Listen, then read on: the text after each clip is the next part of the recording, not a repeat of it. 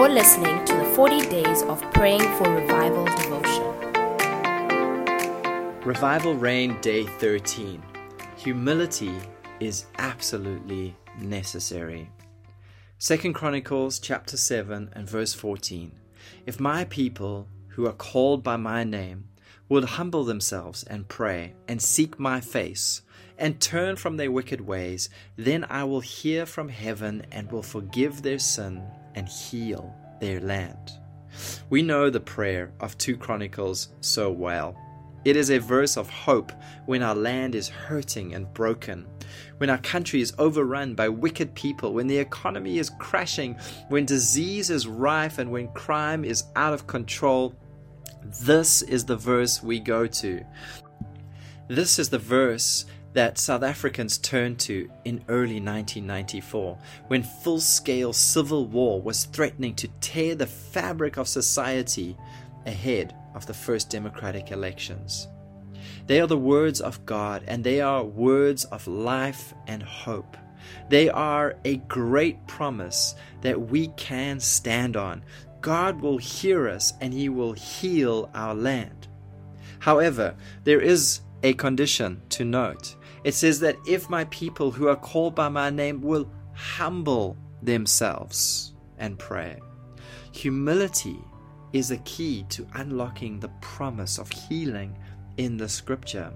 It is a kingdom virtue of incredible value and completely necessary as a precursor to revival.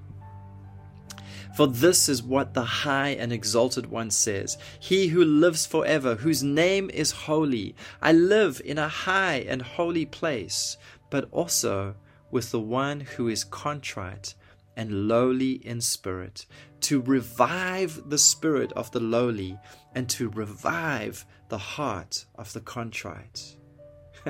That's Isaiah 57 verse 15. Who does God dwell with, and who does He revive? He revives the lowly and the contrite. In other words, the humble. Revival is reserved for the humble. Humility is a rare virtue and is easily overlooked or ignored in our day.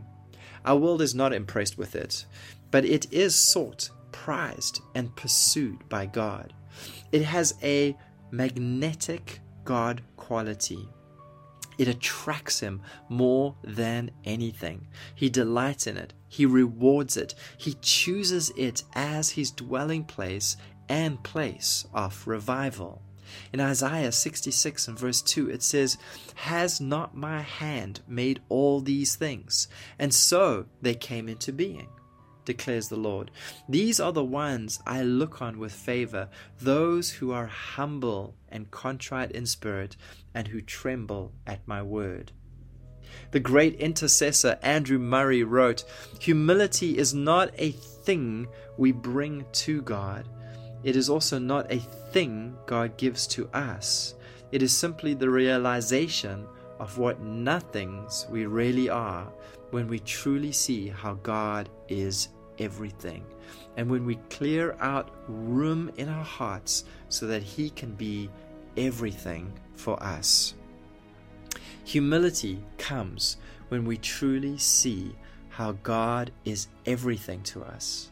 As long as God is something and not everything, we won't fully possess this virtue called humility. Revivalists have all had something in common. They all arrived at the place, albeit in different ways and circumstances, where God became everything to them. He was not just another thing in their lives.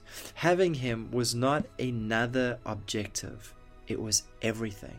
His name, His glory, His desires, His mission took absolute precedence over their names, their success, their desires, and their mission.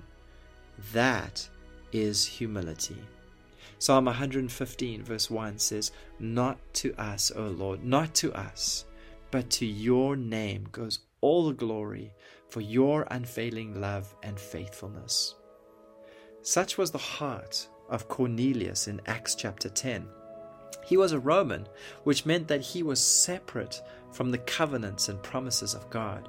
Cornelius was also rich and powerful.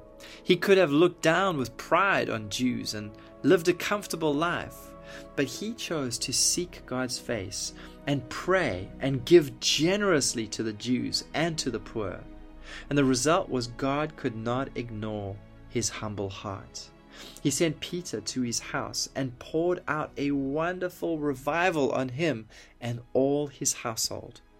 You see, God often chooses the humblest places and people for revival. In the early 1990s, he chose a small church in Toronto near the airport for an outpouring that would see millions coming through the doors.